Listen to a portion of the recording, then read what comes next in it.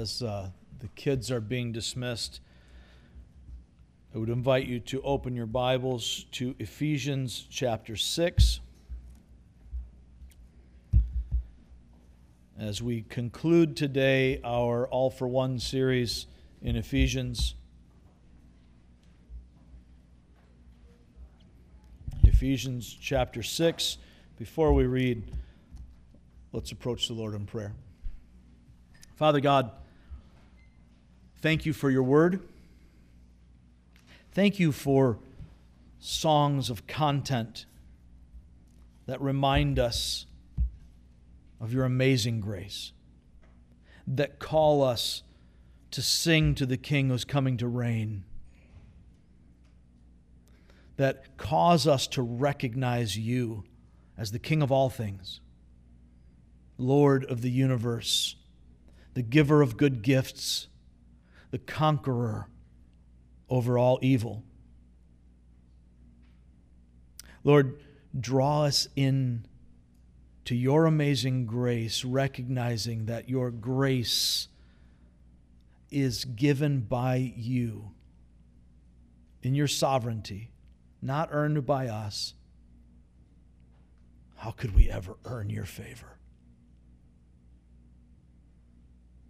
Father, as we contemplate all of the pain, all of the brokenness in this world, and wonder sometimes, can it ever be redeemed? Can a garden grow out of this ground? Can the chaos of my life ever be made right? Remind us that you make beautiful things out of even dust like we are. As you work your great purpose through your church, Father, cause us to glorify you without reservation, with our mind, our soul, our heart, our strength. Now, as we enter into this time of study in your word, speak beyond your servant's faltering tongue, Lord. Protect us from any voice that exalts itself above and against the knowledge of you, that we might hear from your Spirit as we encounter you in your word. Draw us in, change us. Let this not be a simple mental exercise, but make us doers of the word and not hearers only. We pray this in the name of the one who gave himself for us, your Son, Jesus Christ. Amen. Ephesians chapter 6. Excuse me while I adjust. Ephesians chapter 6, we'll be looking at Paul's final words in this letter. Your heading in your Bible may say final greetings or something along that line. As Paul is concluding his thoughts, it's easy for us to think we're already done because the content is all before this. But let's read what he says. Starting with verse 21. Tychicus, the dear brother and faithful servant in the Lord, will tell you everything, so that you also may know how I am and what I am doing. I'm sending him to you for this very purpose, that you may know how we are, and that he may encourage you. Peace be to the brothers and sisters, and love with faith from God the Father and the Lord Jesus Christ. Grace to all who love our Lord Jesus Christ with an undying love. As we read Paul's words here, Paul closes his letter with this beautiful benediction that would be easy for us to just pass over.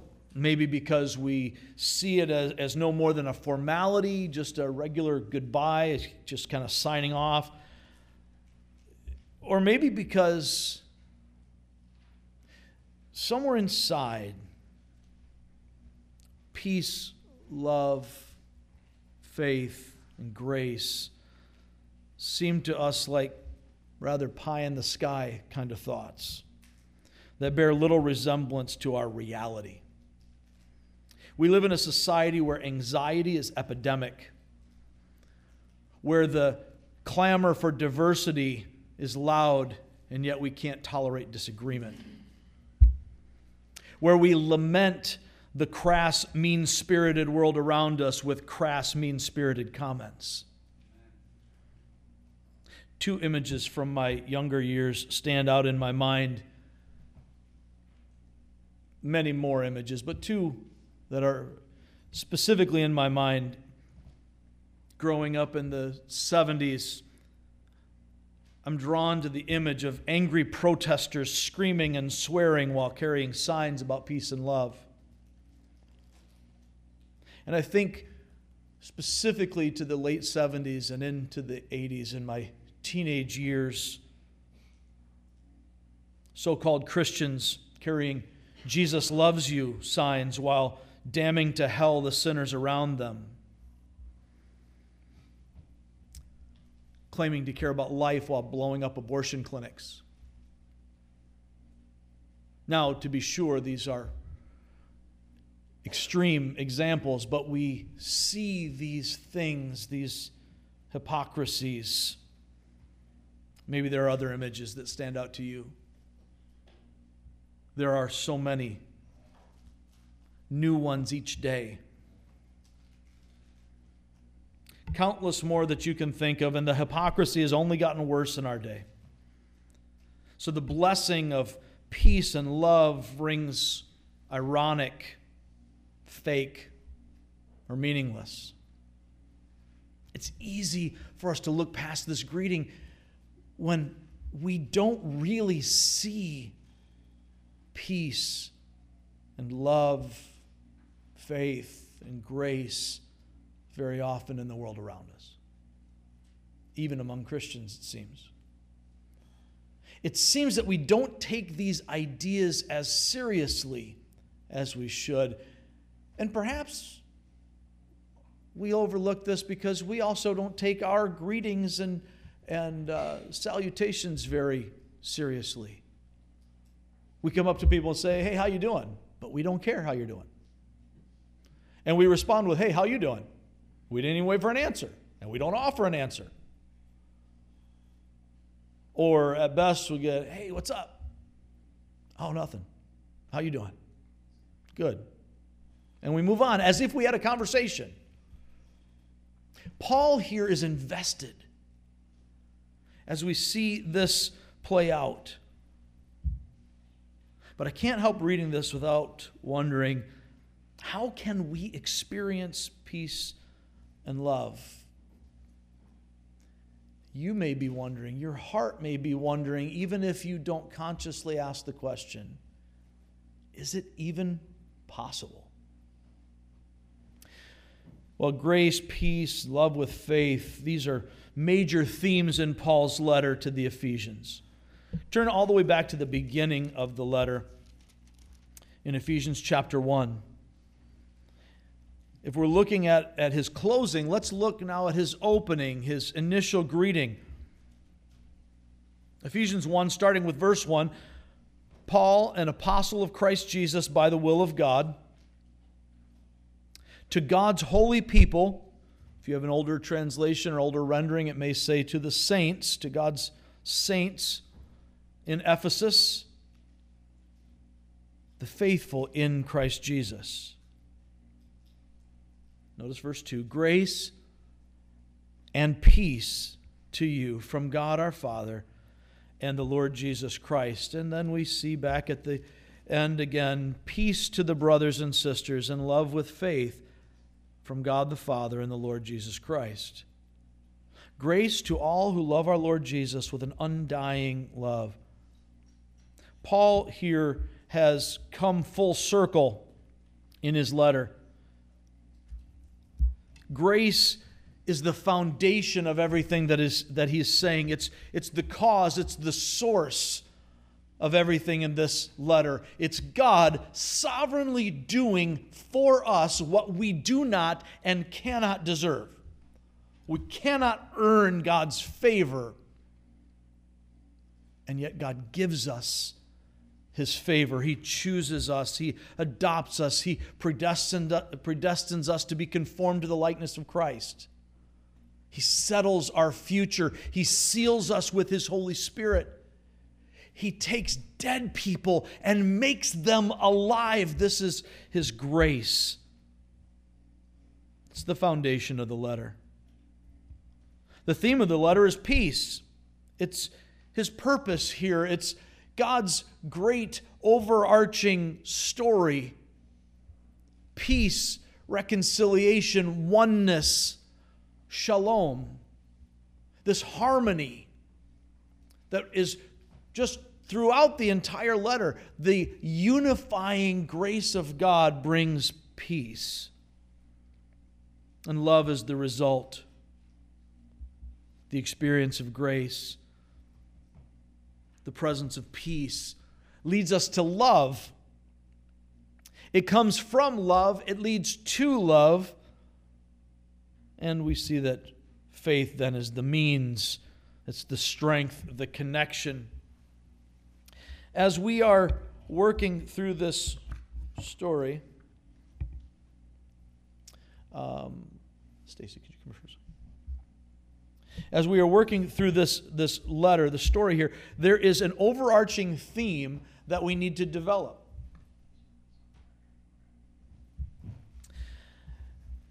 And as Paul is doing this, we're going to see this play out. Now notice in verse 21, he starts with a very personal impact here. Paul is invested in the church at Ephesus. He cares deeply for the people, even those he's not met. And so he doesn't have quite as personal a greeting in this letter as he does in some others. Ephesus is this great metropolitan or cosmopolitan town. Thank you very much. And as he is addressing them, he was with them, leading them, guiding them for 3 years, but now he's been away. And as would happen in the second city of the empire, this massive hub, people come and go. So the church has grown. It started back in the day with 12 men when it started. And in this great city, it has grown to where Paul doesn't know all the people there. And yet his heart is still with them. And he sends Tychicus personally. As he is sending Tychicus, there's a reason for it. He refers to him as a dear brother and a faithful servant in the Lord. He is from there, but he's serving with Paul. He's been accompanying him, and now that Paul is imprisoned, Tychicus is still with him. And he's delivering this letter to Ephesus to be read in the surrounding churches. So there's a circular letter aspect to it. He's also delivering the letter to the Colossian church, which is not that far away. And he says he's going to tell you everything. Paul doesn't want to muddy up the letter here with all of the personal details. But notice he's put some personal connection through it, right? Go back to chapter 1. In chapter 1, verse 15, he says, "For this reason," looking at all that God has done in the believers, he says, "For this reason, ever since I heard about your faith in the Lord Jesus and your love for all God's people, I have not stopped giving thanks for you, remembering you in my prayers. I keep asking that the God of our Lord Jesus Christ, the glorious Father, may give you the spirit of wisdom and revelation so that you may know him better." Notice the personal connection here. He's giving thanks for them. He's praying for them. He wants them to grow. I keep asking that the God of our Father, the Lord Jesus Christ, the God of our Lord Jesus Christ, the glorious Father, may give you the spirit of wisdom and revelation so that you may know him better. I pray that the eyes of your heart may be enlightened in order that you may know the hope to which he has called you, the riches of his glorious inheritance in his holy people, and his incomparably great power for those who believe. That power is the same as the mighty strength he exerted when he raised Christ from the dead and seated him at his right hand in the heavenly realms, far above all rule, authority, power, and dominion, and every name that is invoked, not only in the present age, but also in the one to come. And God placed all things under his feet and appointed him to be head over everything for the church, which is his body, the fullness of him who fills everything in every way. Turn ahead to chapter 3. Paul connects with them personally again, saying in verse 7, I became a servant of this gospel by the gift of God's grace given me through the working of his power. Although I am less than the least of all the Lord's people, this grace was given me to preach to the Gentiles the boundless riches of Christ, and to make plain to everyone the administration of this mystery, for which for ages past was kept hidden in God, who created all things. His intent was that now, through the church, the manifold wisdom of God should be made known to the rulers and authorities in the heavenly realms, according to his eternal purpose that he accomplished in Christ Jesus our Lord. In him, and through faith in him, we may approach God with freedom and confidence. I ask you, therefore, notice this in verse 13, not to be discouraged because of my sufferings for you, which are your glory. Paul is pointing out to them, he's suffering on behalf of the church, and it is to the glory of all who are in the church that he does so. So don't be discouraged by the fact that things appear to be going badly. For this reason, verse 14, I kneel before the Father, from whom every family in heaven and on earth derives its name. I pray that out of his glorious riches he may strengthen you with power through his Spirit in your inner being, so that Christ may dwell in your hearts through faith. I'm going to read that part again, because it's central to what we're seeing in his closing. So that Christ may dwell in your hearts through faith. And I pray that you, being rooted and established in love with faith, may have power, together with all the Lord's holy people, to grasp how wide and long and high and deep is the love of Christ, and to know this love that surpasses knowledge, that you may be filled to the measure of all the fullness of God. And as Paul's praying for them, this personal prayer, I'm praying this for you, that God would move in you, that he would open your eyes to how great this love is that Christ has for us. He can't help just bursting into this doxology that follows. It's sort of like his pen is expressing what his tongue can't, because he's there in the prison and he's trying to write, and if the Ephesians could hear him, he wants to just shout it. And all of what he's praying for them then overflows into this doxology in which he says, verse 20, now to him who is able to do immeasurably more than all we ask or imagine, according to his power that is at work within us, to him be glory in the church and in Christ Jesus throughout all generations, forever and ever. And all God's people said, amen. This overflow of emotional response to God, rooted in the nature of who he is, just flows out of Paul's understanding of God and his investment in the people to whom he is writing. So when he says to them, I'm sending Tychicus to you so that you can know and that he might encourage you, it's because of his love for them and his need for them to understand what's really going on, no matter what it might seem like on the outside. And then lastly, right before this greeting in chapter 6, as he's been talking about God's equipment for our spiritual battle. He finishes, as we saw last week, with the idea of prayer as our means of engaging in the battle. And he says, and pray, verse 18, in the Spirit on all occasions and with all kinds of prayers and requests. With this in mind, be alert and always keep on praying for all the Lord's people. But notice what he says next in verses 19 and 20. Again, keep in mind this personal connection that he's got with them. And he's saying here in verse 19, pray also for me that whenever I speak.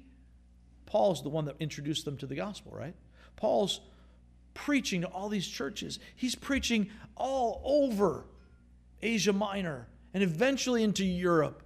He's standing before governors and kings, regardless of the cost. Now he's chained to a soldier and he's preaching to him. And he says, pray also for me that whenever I speak, words may be given me so that I will fearlessly make known the mystery of the gospel. Chapter 3, he said that was God's gift to him, was allowing him the privilege of bringing the mystery of the gospel to the Gentiles. Now he's saying, pray that I won't chicken out. Pray that God will fill me with the right things to say, that I will fearlessly make known the gospel, for which I am an ambassador in chains. Pray that I may declare it fearlessly as I should. There's a humility, there's a vulnerability, as Paul is saying to them, look, you might look down on me for this. I don't care. I need your prayer. I covet your prayer because it's easy for me and my flesh to chicken out. You might think I'm strong. You might think I'm a warrior, but I'm just a child. I'm a child of God. And sometimes the wounds hurt. And I go running home when I fall down. And I don't want to be a coward. I don't want to back down. But you need to know that without your prayer support, it would be easy for me to fall behind. It would be easy for me to soft pedal when facing the cost. We don't humble ourselves and make ourselves vulnerable to people we're not invested in.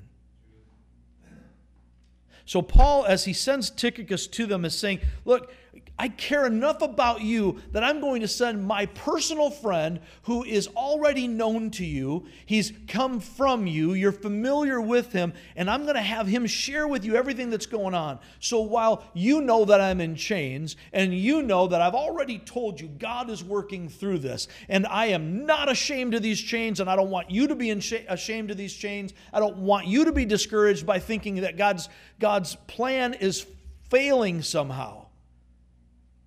I also have fears, and I need you to pray for me. But I'm going to send Mr. T to you so that you can be encouraged by knowing that not only am I suffering, but in the process of this suffering, God's word is going forward. And the suffering is for your glory. So don't be discouraged, be encouraged. And as I am chained, I get to not only share the words of the gospel, but I get to demonstrate the character of grace that Christ demonstrated to me by showing love to those who are imprisoning me. All this is wrapped up in just that simple note of saying, I'm sending my guy so he can lift you up.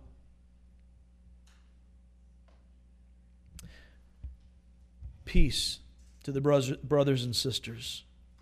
Love with faith from God the Father, the Lord Jesus Christ. Peace is the theme. Love is the result. Faith is the apprehension of it. Notice that all of it comes from God the Father and the Lord Jesus Christ.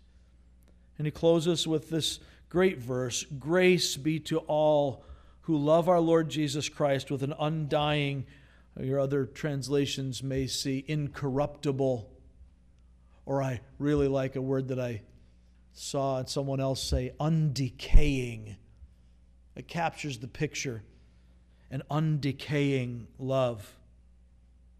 So, what do we do with all this? If he's got this much packed into what appears to be just a simple goodbye,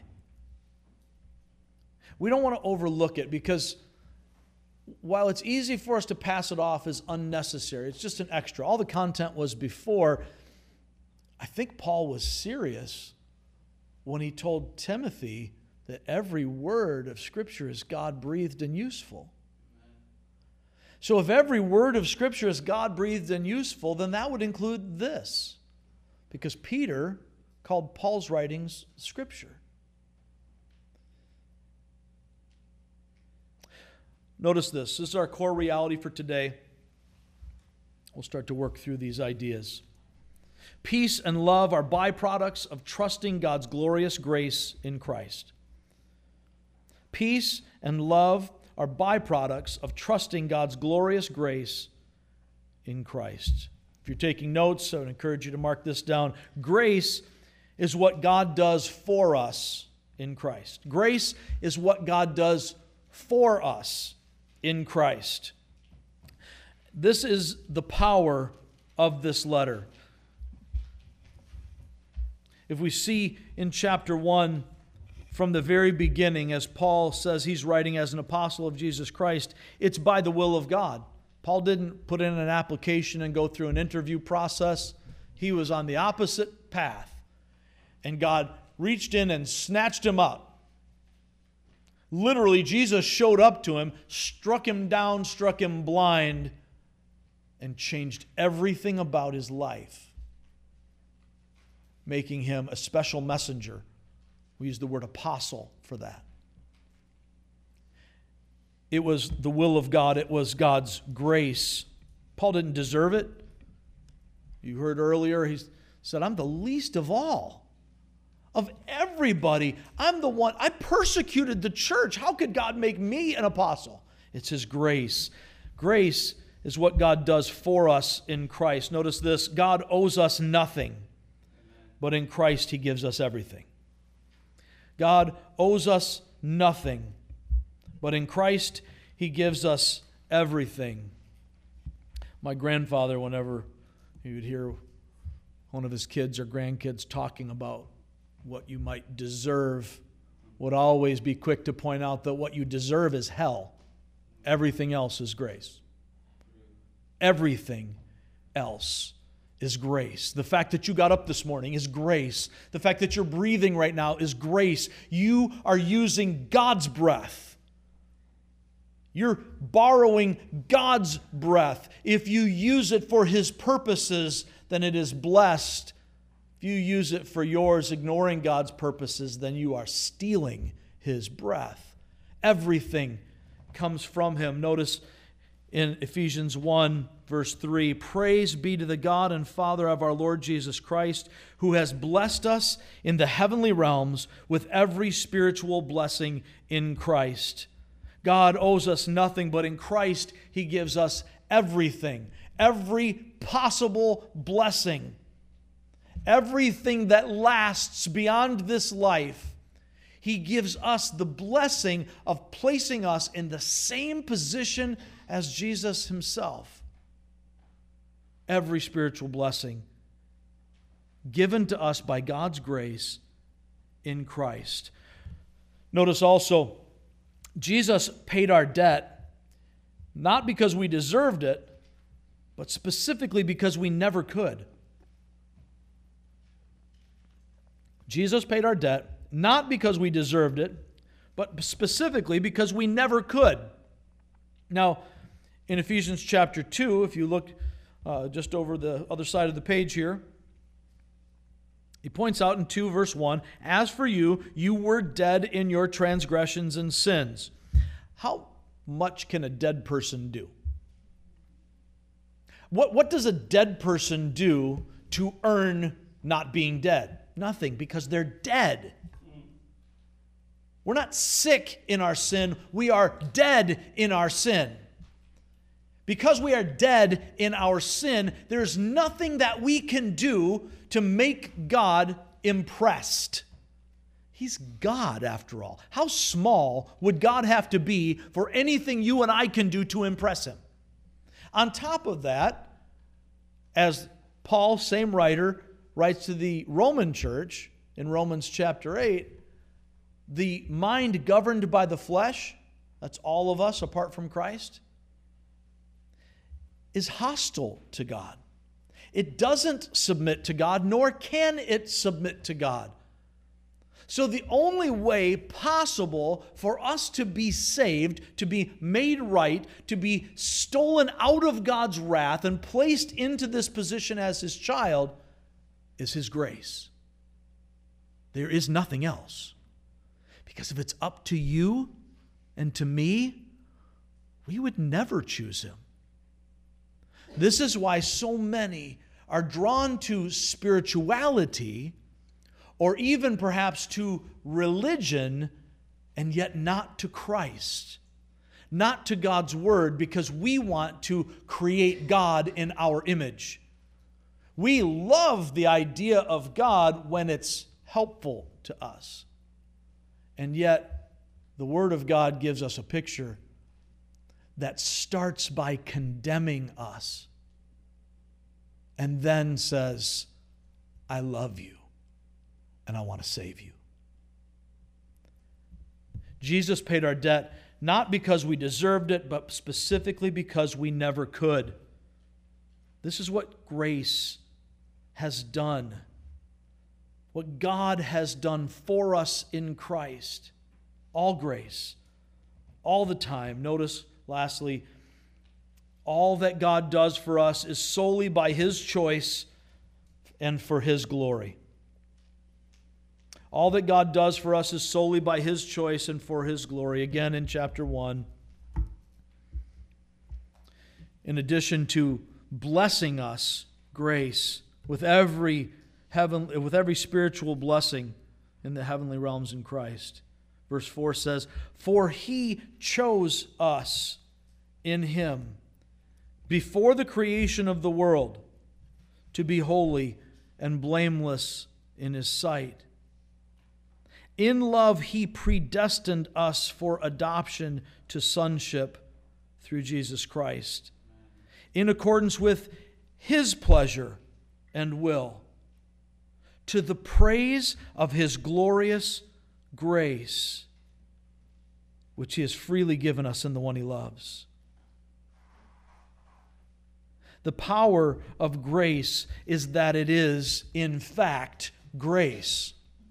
The only way for it to be grace, the only way for us to be chosen and adopted and predestined to sonship, is the fact that it comes from God, apart from us, apart from our works, apart even from our ability to choose Him, because again, we're dead. We're spiritually dead, and our hard hearts would not, could not choose Him, nor could we please Him. And this is to the praise of His glorious grace.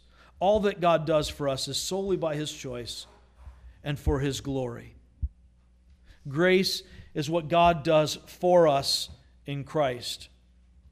So, if we see grace, this final greeting that He gives, as the power, the source, the cause, the foundation of everything that he's saying in this letter, God is doing all the doing that takes place in the first 3 chapters of Ephesians. Paul's preaching, it's a gift from God. It's not just the ability, but the privilege of being allowed to. The mystery of the gospel being made known to us when the prophets of the Old Testament did not fully understand it. They were prophesying it and they didn't get it. They didn't see it. We're told elsewhere that even angels long to look into these things. So God is giving Paul insight that even the angels didn't get. And he's making it clear to us as well. All of this is from God. Grace is what God does for us in Christ. Notice also, peace is what God does in us in Christ. Peace is what God does in us in Christ. Now, peace is the theme of this letter. Sometimes he uses the word peace, but even when it's not the word peace, we can see the concepts of oneness and reconciliation. Peace occurs when disruptions and discord are removed. Peace occurs when disruptions and discord are removed. We can think of it very quickly and easily as the cessation of hostilities, right? We have an armistice that calls two warring parties to stop warring, and we call that peace. But there are other kinds of peace. We have interpersonal peace. We have peace within ourselves. And most importantly, peace with God. All of these things at their root are removing what disrupts the way things are supposed to go. It's removing what the discord, what is against or contrary to the way it's meant to be. When the band is playing up here and there are multiple instruments and multiple voices, they're not always playing the same notes. And that's a beautiful thing when those notes work together in harmony. And it's a difficult thing when they don't. Stacy, I know, is grinning as I say this, because sometimes you can hear it when all of a sudden you get that wrong note, like, oh man, that didn't feel right. There's a discord that takes place. In the same way, when we fix that note and create a beautiful harmony, that same thing in the rest of the areas of our lives, in our interpersonal relationships, in what's going on inside of us, in nations and families, when we remove the discord, when we remove the disruption, we have a reconciliation, a oneness, a peace. The Hebrew word for this is shalom, and it's a richer, fuller word than what we often think of as peace. It's when everything is set right. The wrong is gone, and everything is together in sort of a, if I can use the term without crossing fields here, a singularity. It comes together in a way that expresses the oneness of God through your experience. This is shalom. It has to do with health and prosperity and any number of things that go along with that, but specifically with being connected and reconciled to God. So, as we see this peace occurring when the disruption and discords are removed, it's the fruit of reconciliation. It's what God does in us in Christ. God's great purpose is reconciling all things to himself under his kingdom rule in Christ. We see that in Ephesians 1:10. We see that in Ephesians 1:23. That Christ is the king. God is bringing all things together under him. And the church is the first part of that. As he calls us out and makes us his own, he gives us grace, and we are now in him, his own temple. Living stones built together into a single house where God manifests his glory in the unity of the church. So there are three areas of peace that we want to see here. In Christ we are reconciled to God. Reconciled to God. Notice in verse 7, chapter 1, verse 7, that is. In him, that is in Christ, we have redemption through his blood, the forgiveness of sins, in accordance with the riches of God's grace. Don't miss out on what he says after that. In accordance with the riches of God's grace that he lavished on us. Whatever word you may have in your translation needs to have that overwhelming, overflowing, unbelievable connotation. He's just pouring it out. God's not stingy with his grace. He's lavishing his grace on us in Christ. In him we have redemption through his blood. We have been reconciled to God. Notice also that in Christ we are reconciled to one another. Reconciled to one another. Look at chapter 2, verses 17 to 22.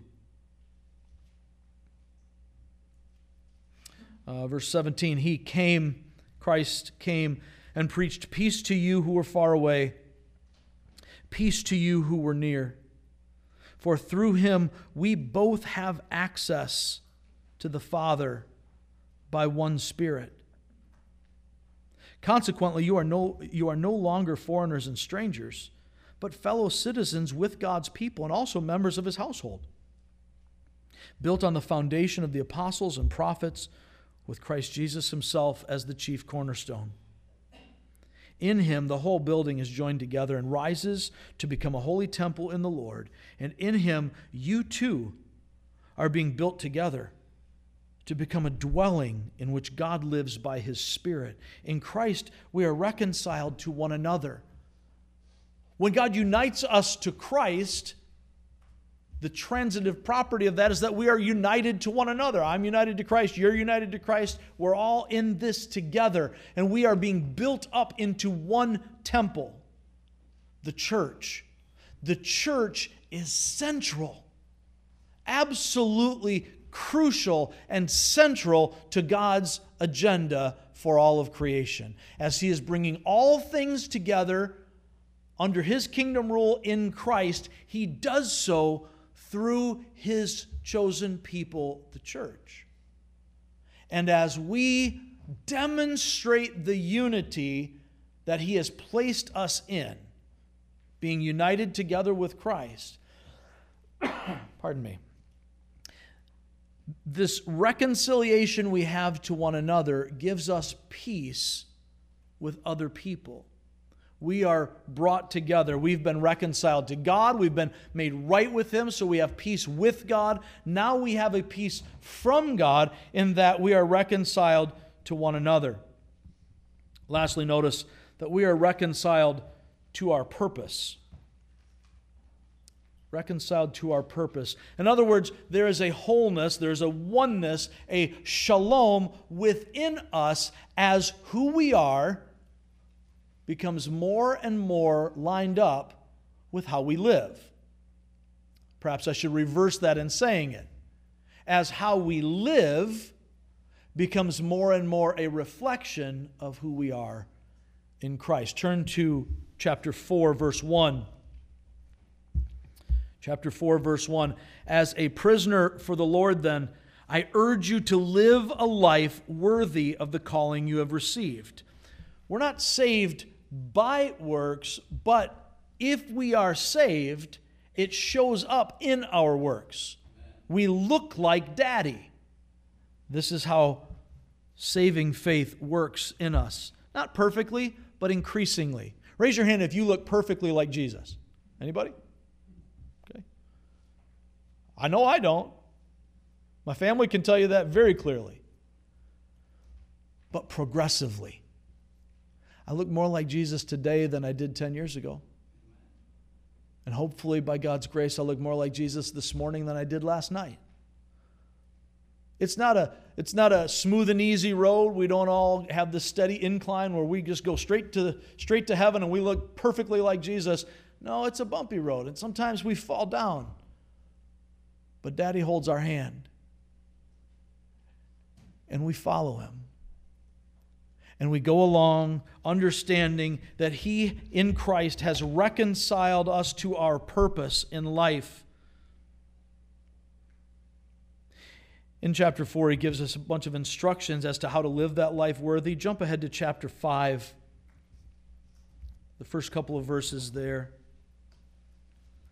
5, 1 and 2. Follow God's example, therefore. I prefer the older rendering. Be imitators of God as dearly loved children. Notice you're not earning it.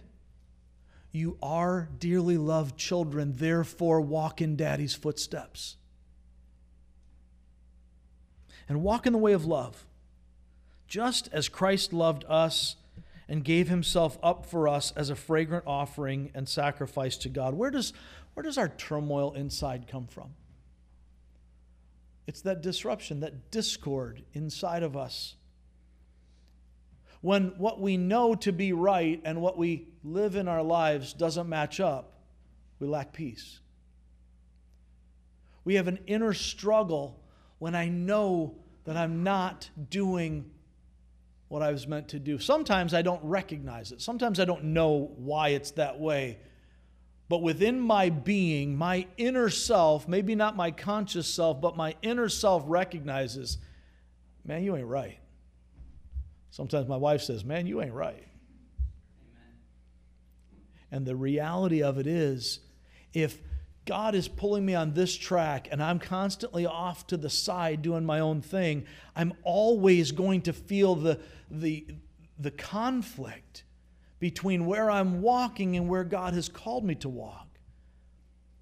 And the more I align my thinking with the truth of God's Word, and I learn to see reality from God's perspective, and I begin to align my footsteps with His as one who follows God's example as a dearly loved son or daughter of the King, the more peace I will experience in my daily life. Don't miss out on the reality, however, that God has already given you that peace. He has already removed the disruption, the discord. He has already reconciled you to Himself in Christ. And because He has reconciled him to Himself, you are reconciled to those who are also united to Christ, who may have previously in your flesh been seen as enemies. The divisions that we have in life fall away when our focus is on Christ, when we are aligning our thinking to the truth of God's Word. When I align my thinking to the truth of God's Word, then I begin to align my walking, my living to the truth of God's Word. And the more I command my thoughts to obey Christ, this is what Paul says in 2 Corinthians 10:5, the more I take my thoughts captive and I force them, I make them obey the Word of God. That's not natural to me. I got the world, the flesh, and the devil all pulling me away. But I take my thoughts and I say, you know what? I don't care what my feelings are telling me. I don't care what my circumstances are telling me. Thought, you will obey Christ. I will embrace the truth of God's Word. When I do that, then my actions will follow my thoughts. And when my actions follow my thoughts, over time, that becomes a habit, which shapes my character. And when I do that consistently over time, my feelings begin to change. If I let my feelings lead, I'm in trouble. But if I take charge of my thoughts, when my feelings trail behind, they will begin to align with the reality of life, not my perception of my circumstances. Peace is what God does in us in Christ, in whom we are reconciled to God, to one another, and to our purpose. We no longer live for the things of the flesh. We live for the purposes of God. And He, in His great purpose of bringing all things together under His kingdom rule in Christ, does so through us as we surrender to that purpose. Grace is what God does for us in Christ. Peace is what God does in us in Christ. Notice, love is what God does through us in Christ. Now, the grace is what empowers everything. That's the driving force. Peace is what happens when we receive that grace and we recognize now that God has set us right. And there's a oneness, a reconciliation. And because of those things, the fruit that it produces in us is love. Love is what God does through us in Christ. Notice this, because He has blessed us, we bless others. We start out with praising Him for His blessing. He does this. We didn't earn it. We have no right to think that we're somehow better than anybody else, that we deserve God's blessings. Absolutely not. But because we've received His blessings by grace, we give His blessings out to others. We do good things because God has done good things for us. Secondly, notice, because He has forgiven us, we forgive others. Because He has forgiven us, we forgive others. There are so many places where we're commanded to forgive one another. But I think one of the places that is most important for us to see is in Matthew chapter 6, when we see the Lord's Prayer. And we pray, forgive us our sins as we forgive those who sin against us. And Jesus, after giving this model prayer, saying this is the way you should approach prayer. Not an incantation. It's not just recite this all the time. There's nothing wrong with reciting it, but don't think it's some formula that you're supposed to do. It's a relationship-based communication with God. But He follows that up by saying, because of this relationship with God, as you're communicating with Him, asking for forgiveness, recognize that if you don't forgive others, He's not forgiving you. Because you're not walking in the relationship. God has forgiven us in Christ. Therefore, if we have received that grace, that mercy from God, we've placed our hope and our trust in Jesus' work on the cross, in His resurrection, in the Spirit giving us life. Because of that, knowing that we deserved that death, who has wronged you more than we've wronged Christ? Any of you been crucified? I know I haven't. We throw terms around like crucified a lot, but we haven't been. No one has wronged me anywhere near the way my sin has wronged Christ. Because He is perfect, innocent, holy, and just. And I know the guy in the mirror, and that ain't him. So when you wrong me, it's one sinner wronging another sinner. When I wrong God, it's a creation thumbing its nose at its Creator. And that's a whole other level. So if God forgave me in Christ, how dare I not forgive that person who did that horrible thing to me? Now someone might say, you don't know how horrible it was. You haven't been through what I've been through. And you're probably right. Maybe I haven't. There are lots of horrific things in this sinful, wretched world that I've never experienced. Someone else could say the same thing about your suffering, that yours pales in comparison to theirs, and they'd probably be right. At some point, you reach that pinnacle of suffering. But the pinnacle of our injustice can never approach even the slightest sin against the holy God who created us. We need to recognize that. Because the grace we've been given in Christ is so much greater than we ever have begun to imagine. Therefore, because He has forgiven us, we forgive others. If I do not forgive others, I need to take a serious look at whether I've actually experienced the grace of God. Do I really get it? Because if I get it, how can I let myself hold someone else's sin against them, knowing how Christ forgave me? Lastly, here under love, love is what God does through us in Christ.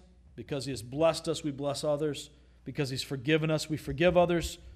Because we are united to Christ, we are united to one another.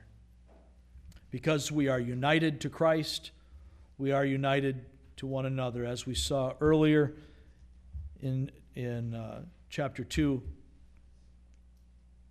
we all were separated from God. He draws a clear and specific line here between the Jew and the Gentile, those who were God's called people under the old covenant, and the Gentiles, the nations, those who are outside of the family. But elsewhere, specifically in Romans, he says Jew and Gentile alike are under sin.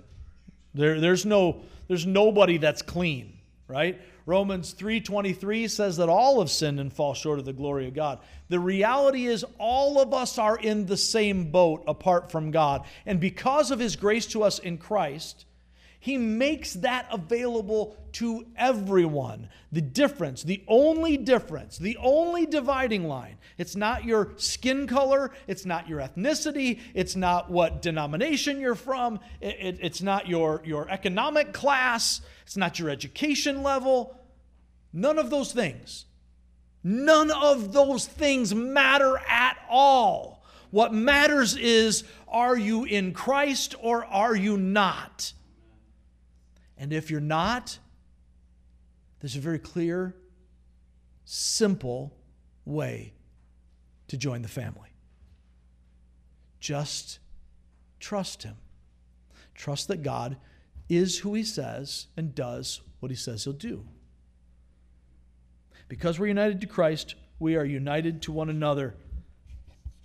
This trust idea, this has to do with faith. Notice this. Faith is how we receive the grace, peace, and love that God gives us in Christ. Faith is how we receive the grace, peace, and love that God gives us in Christ. As Paul closes this letter with peace to the brothers and sisters, we get that, right? We're family, peace fits, we got a basic idea.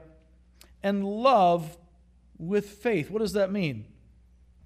Now, the New Living Translation is sort of an anomaly among the major translations, translates it love with faithfulness. And I don't think that's incorrect, but it's interesting that all the other major translations render it simply love with faith.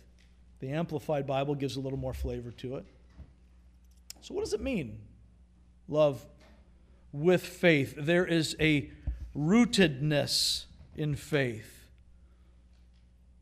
Faith is how we take hold of His grace. It's how we take hold of the fruit of that grace, the peace and love. So if we're going to have love with faith, the love is governed by, rooted in, and driven by the faith.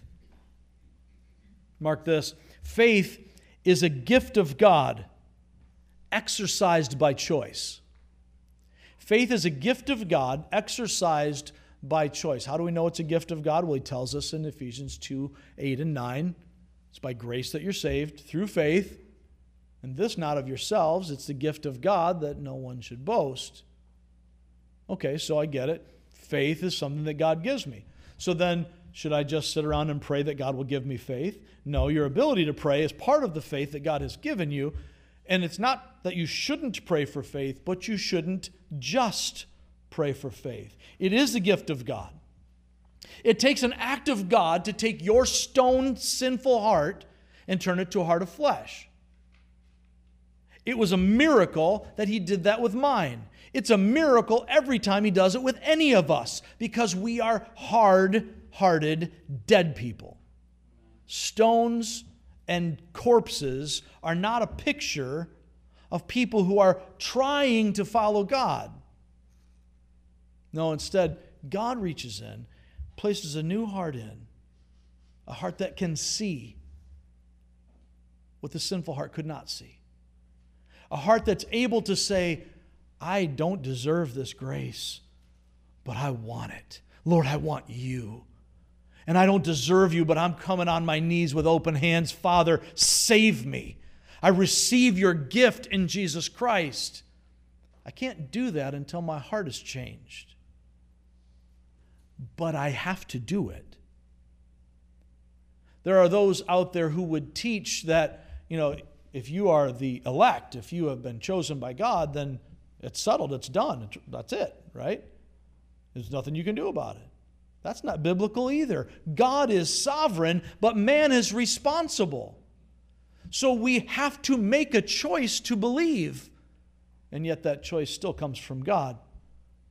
If you want to sort it out, ask Him when you get there. It's not an either or, it's a both and. Faith is a gift from God, but I must exercise it by choice. Notice this. We've talked about this before. Faith is seeing reality from God's perspective, aligning our thoughts to the truth of God's Word. Faith is really, at its root, nothing more or less than this: seeing reality from God's perspective, aligning our thoughts to the truth of God's Word. What does that mean? So in Hebrews 11, verse 1, we're told that faith is being sure of what we hope for, certain of what we don't see. And then the writer of Hebrews goes on to list all these Old Testament saints, the patriarchs and matriarchs of the faith. And as he lists these Old Testament saints, he kind of draws them all out as examples of great faith, and he culminates that by saying, none of these received the promise when they left the planet. They went home to the Lord still looking forward in hope to something they had not yet received. They were looking forward to Christ and had not found the fulfillment of that yet. You and I, on the backside of this, get to see the cross, and we look forward to His return and the transformation of everything. So faith is holding on to that sure and certain hope, that expectation of a sure thing that we have not yet realized. It has not yet come to fruition, but it is locked in as if it already happened. In fact, in 1:23 here in Ephesians, when Paul describes how God has already placed everything under Christ's feet, he's doing that same thing. It's a sure and certain thing. Has it come to its fullness, to its fruition yet? No, that's coming with His return, when the wicked will be judged and the saints will be home and we will rule with Him. And all things will be made right, and all of the wickedness, all the corruption, everything that is wrong in the creation itself, in the climate, in the economy, all of it will be made right, because it'll all be burned up, and the new heavens and earth will reestablish the original created order.